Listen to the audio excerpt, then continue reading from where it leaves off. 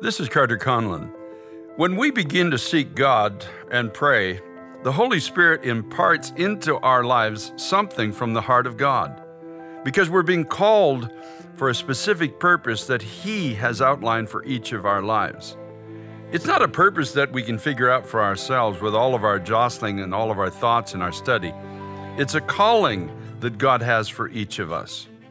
When we begin to pray, the burden that He has for our lives starts to come into focus, and we realize it's been planted there sovereignly by God. The good news is you don't have to work it up. Something of the Spirit of God begins to work inside each of our lives. I want to personally tell you, this has been an astounding call that I've come to know in my own life. And it's not just for a few, it's for everyone. Today, will you answer the call? Will you begin to call out? It's time to pray.